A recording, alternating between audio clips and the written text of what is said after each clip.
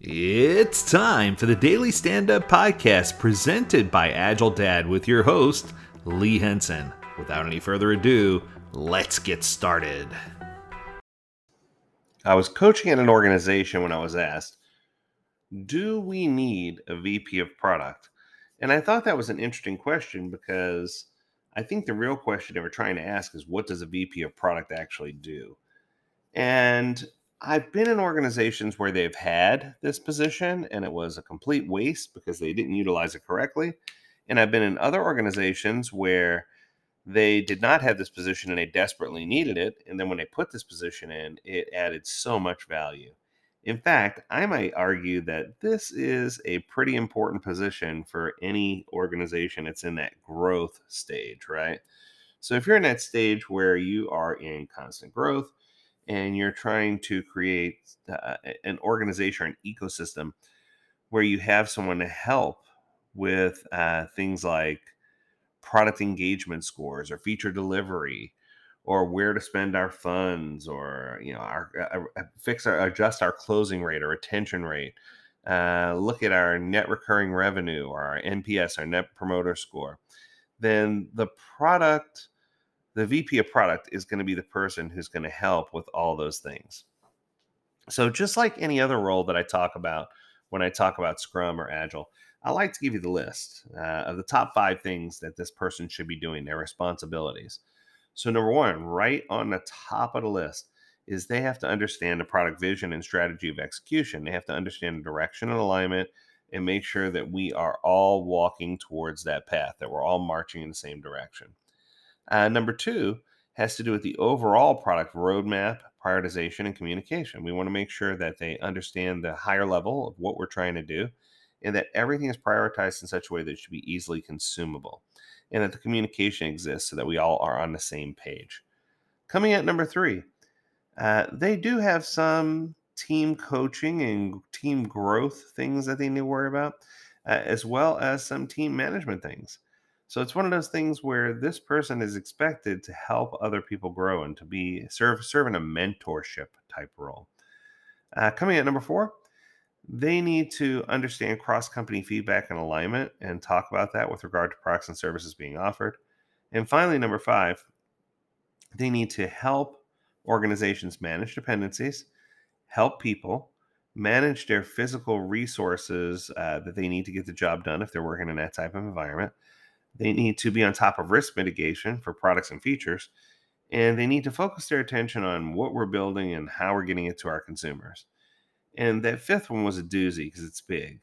But it's one of those things where when the product owners realize, or in this case, the VP of product, when they realize that, wow, this is a big opportunity, it has a heavy set of expectations for the individual who's going to take it.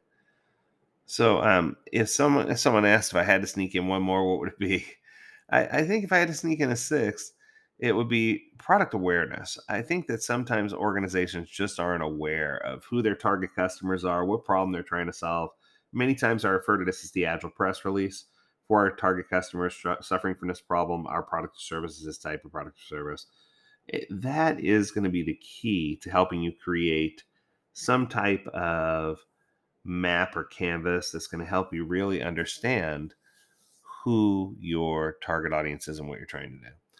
So, if you are a product leader, then just a recap, you should be focusing on skills and capabilities of the people who are in product ownership positions. You should be focused on process and operations and working with the Scrum Master to help make sure that your product owners and people regarding or working with a product are successful. You need to be a coach and a mentor, and you need to help with that high level vision and strategy and make sure we're all walking in the same direction. So now that you kind of got a good idea of who the person is, how do you measure success? Because that's the next question I always get. How do I know if I hire somebody for this role that they're going to be the right person or that they're going to do it well? So in this case, if you look at any one of the products that this person governs and you see it has a crystal clear vision and an easy to understand strategy and it's not changing every few moments, then yeah, that this is a good sign that you have the right person and that they're doing their job. If they and the teams that they work with are consistently talking to customers and deeply understand their wants, needs, whims, and desires. Now, this one is so important. I want to make sure that there's high levels of communication if there's someone in this position. I want to make sure that they're tracking things as far as reporting infrastructure is concerned. We just talked about that yesterday. Make sure they're tracking the right things. They're not measuring individual progress, and that they're looking at impact most of all. We want to make sure that things aren't consistently getting blocked or bottlenecked when it could be solved by this individual, or this individual has the ability to figure it out. This person also can't be afraid to be wrong, because the truth is, they're kind of like a scientist. They're going to constantly be testing, experimenting, figuring things out. So it's okay for them to be wrong. You need to also see how they gel and how they coalesce with other people who are in similar positions from other groups. That's important. And you need to make sure that this person is developing something that can easily be reproduced.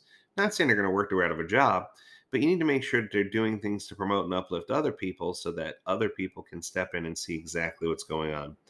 I like when someone called it the common man rule, or man on the street rule. If you went and got someone off the street to take a look at what this person was doing, they would easily understand.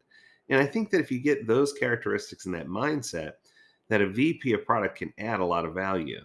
I just want to be sure that you're not adding someone for the sake of adding someone, and that this person is actually understands what their responsibilities are, and that they are in line culturally with the things you need to do to get it done.